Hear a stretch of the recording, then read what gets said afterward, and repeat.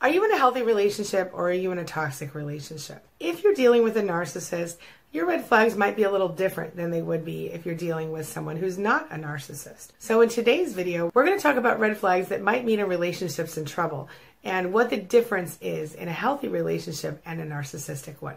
Whether or not you're in a relationship with a narcissist sometimes might seem irrelevant to you personally. And that's because, labels or no, your relationship might be in trouble. We're going to talk about 5 red flag signs that your relationship is in trouble and that you need to make some changes. So let's get started.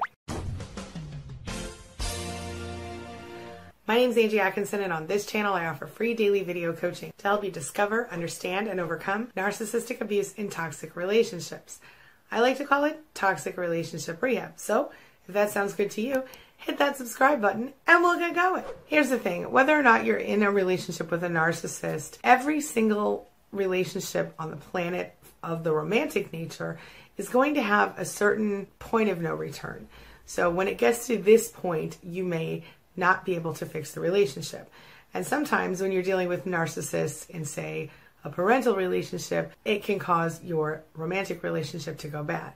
However, sometimes you might be dealing with a narcissist and not know it. I'm going to share with you some tips that I have found are big red flags in any relationship. And if you find yourself seeing these red flags, you might take the time to evaluate whether or not you're dealing with someone who's a narcissist or whether you're dealing with someone who you can resolve the relationship with. So number 1 is that you and your partner just kind of stay clear of each other. You avoid each other. Now this might be in actuality, as in you physically avoid each other, or this could be metaphorical, as in you are in the same room but you're not really there together. For example, maybe you bust out your cell phone and start typing away to your friends when you're hanging out with your partner alone, or maybe you're just glued to the TV and not really paying attention to each other. Maybe you don't allow time in your schedule to spend time with your partner anymore because you know it will just be so stressful. Maybe it's just about, you know, that every time you hang out together, you're going to argue. Either way, it kind of ends up where you don't spend enough time with your partner and you're avoiding them when you are spending time with them. Number 2, you find yourself walking on eggshells. As we all know, this is a common situation in a narcissistic relationship. But even in a regular, healthy relationship, you might find yourself walking on eggshells. This could be because you feel as though you irritate your partner for no reason or for some reason, or your partner irritates you when you act a certain way. Now, if you're dealing with a narcissist, chances are you're going to be the one walking on eggshells all the time, and the narcissist will only pretend to walk on eggshells when it serves them to manipulate you. But if you're in a healthier relationship, you might still find yourself walking on eggshells. And this is especially true if you kind of have lost communication and you're just reacting to each other instead of actually communicating. Number 3, you stop talking to each other about big decisions. For example, if you find yourself in a position where you get a job offer in another city, you might decide whether or not to take that job offer without talking to your partner first. That's a bad thing.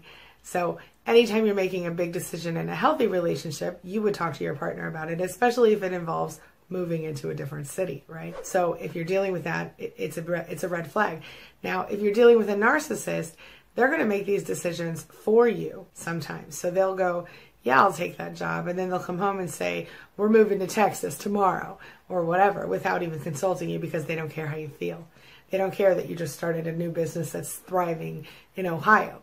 They just want what they want. And so there's the difference. Number 4, you don't discuss your feelings. So this could be, in the case of a narcissist, you might not discuss your feelings because you're afraid of them or because you know that they never validate your feelings. Or in a healthier relationship, you might not discuss your feelings because you just stop discussing your feelings. You kind of grow used to each other and you assume that you know everything, they assume they know everything, and nobody actually talks anymore. Sometimes you'll see a simple shift in behavior in a healthy relationship, and it might just be that you start doing something different to deal with your stress or your anxiety rather than talking with your partner. Sometimes it'll be that you're focusing on personal goals that have nothing to do with your relationship and you just become distracted by those. That's pretty normal. But if you want to keep the relationship healthy, take a look at this and go, Should I be talking to my partner more? Now, again, if you're dealing with a narcissist, this is not going to be helpful to you because the narcissist doesn't really want to hear what you have to say unless it's, oh my God, you're so amazing. So keep that in mind. If your partner previously was very chatty and shared their feelings easily with you, and now they're not all of a sudden, if you don't have a lot of red flags of narcissism, it might be worth sitting down with that person and discussing, why have we made these changes in our relationship? What has changed? What is different? If both of you or either of you are suddenly avoiding physical contact, that's another sign that you're not connecting and communicating the way you should. Again, if you're dealing with a narcissist, this is just one more step closer to the door. If you're dealing with a healthy relationship, then it might be time for you to take a moment and spend some time together. And number 5, it's all about the ultimatum. If you are giving an ultimatum every 5 minutes or your partner's giving an ultimatum every 5 minutes, that's a red flag that there's a problem.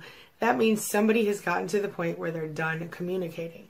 If that is the case, you won't negotiate, your partner won't negotiate, ask yourself who you're dealing with. If you're dealing with someone who is a narcissist, then everything they do will reflect the fact that they are self-centered and that they don't care how you feel. But if you're dealing with a healthy person, you're going to see something a little different.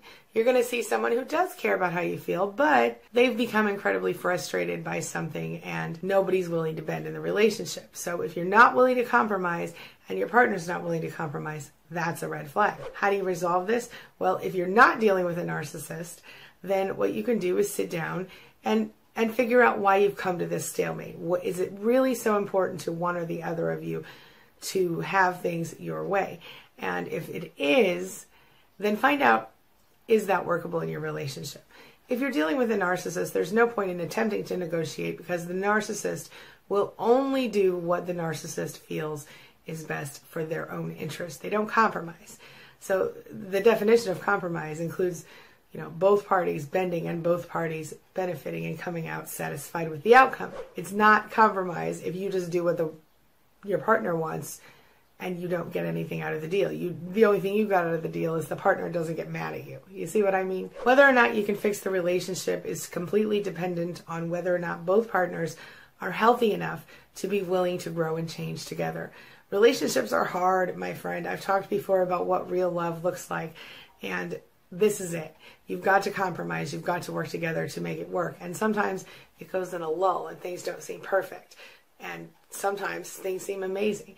You have to take the time to be grateful for what does work in your relationship and take the time to work together to work through what doesn't.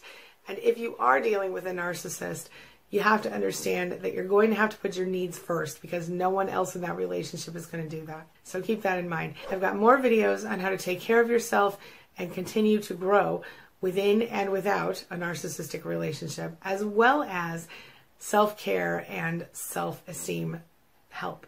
So make sure you take a look at those in the links above and in the description below. This brings me to the question of the day. And the question of the day is, what do you think about your relationship? Do you think you're in a toxic relationship? Do you think you're in a healthy relationship that just needs a little boost? Or is your narcissist someone who isn't your spouse or your partner?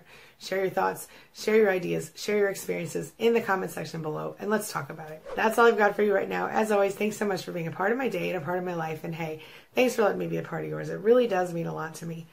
I'll see you soon. It's my mission to teach others what I know to be true. You really can create the life you want. Take care of your body, take care of your soul, nurture the real you, and introduce him or her to the world. Be comfortable in your own skin and in your place in this world. Take your spot, take it now, and the universe will take its cue from you. You feel me? If so, subscribe to my channel. Let's get it done together.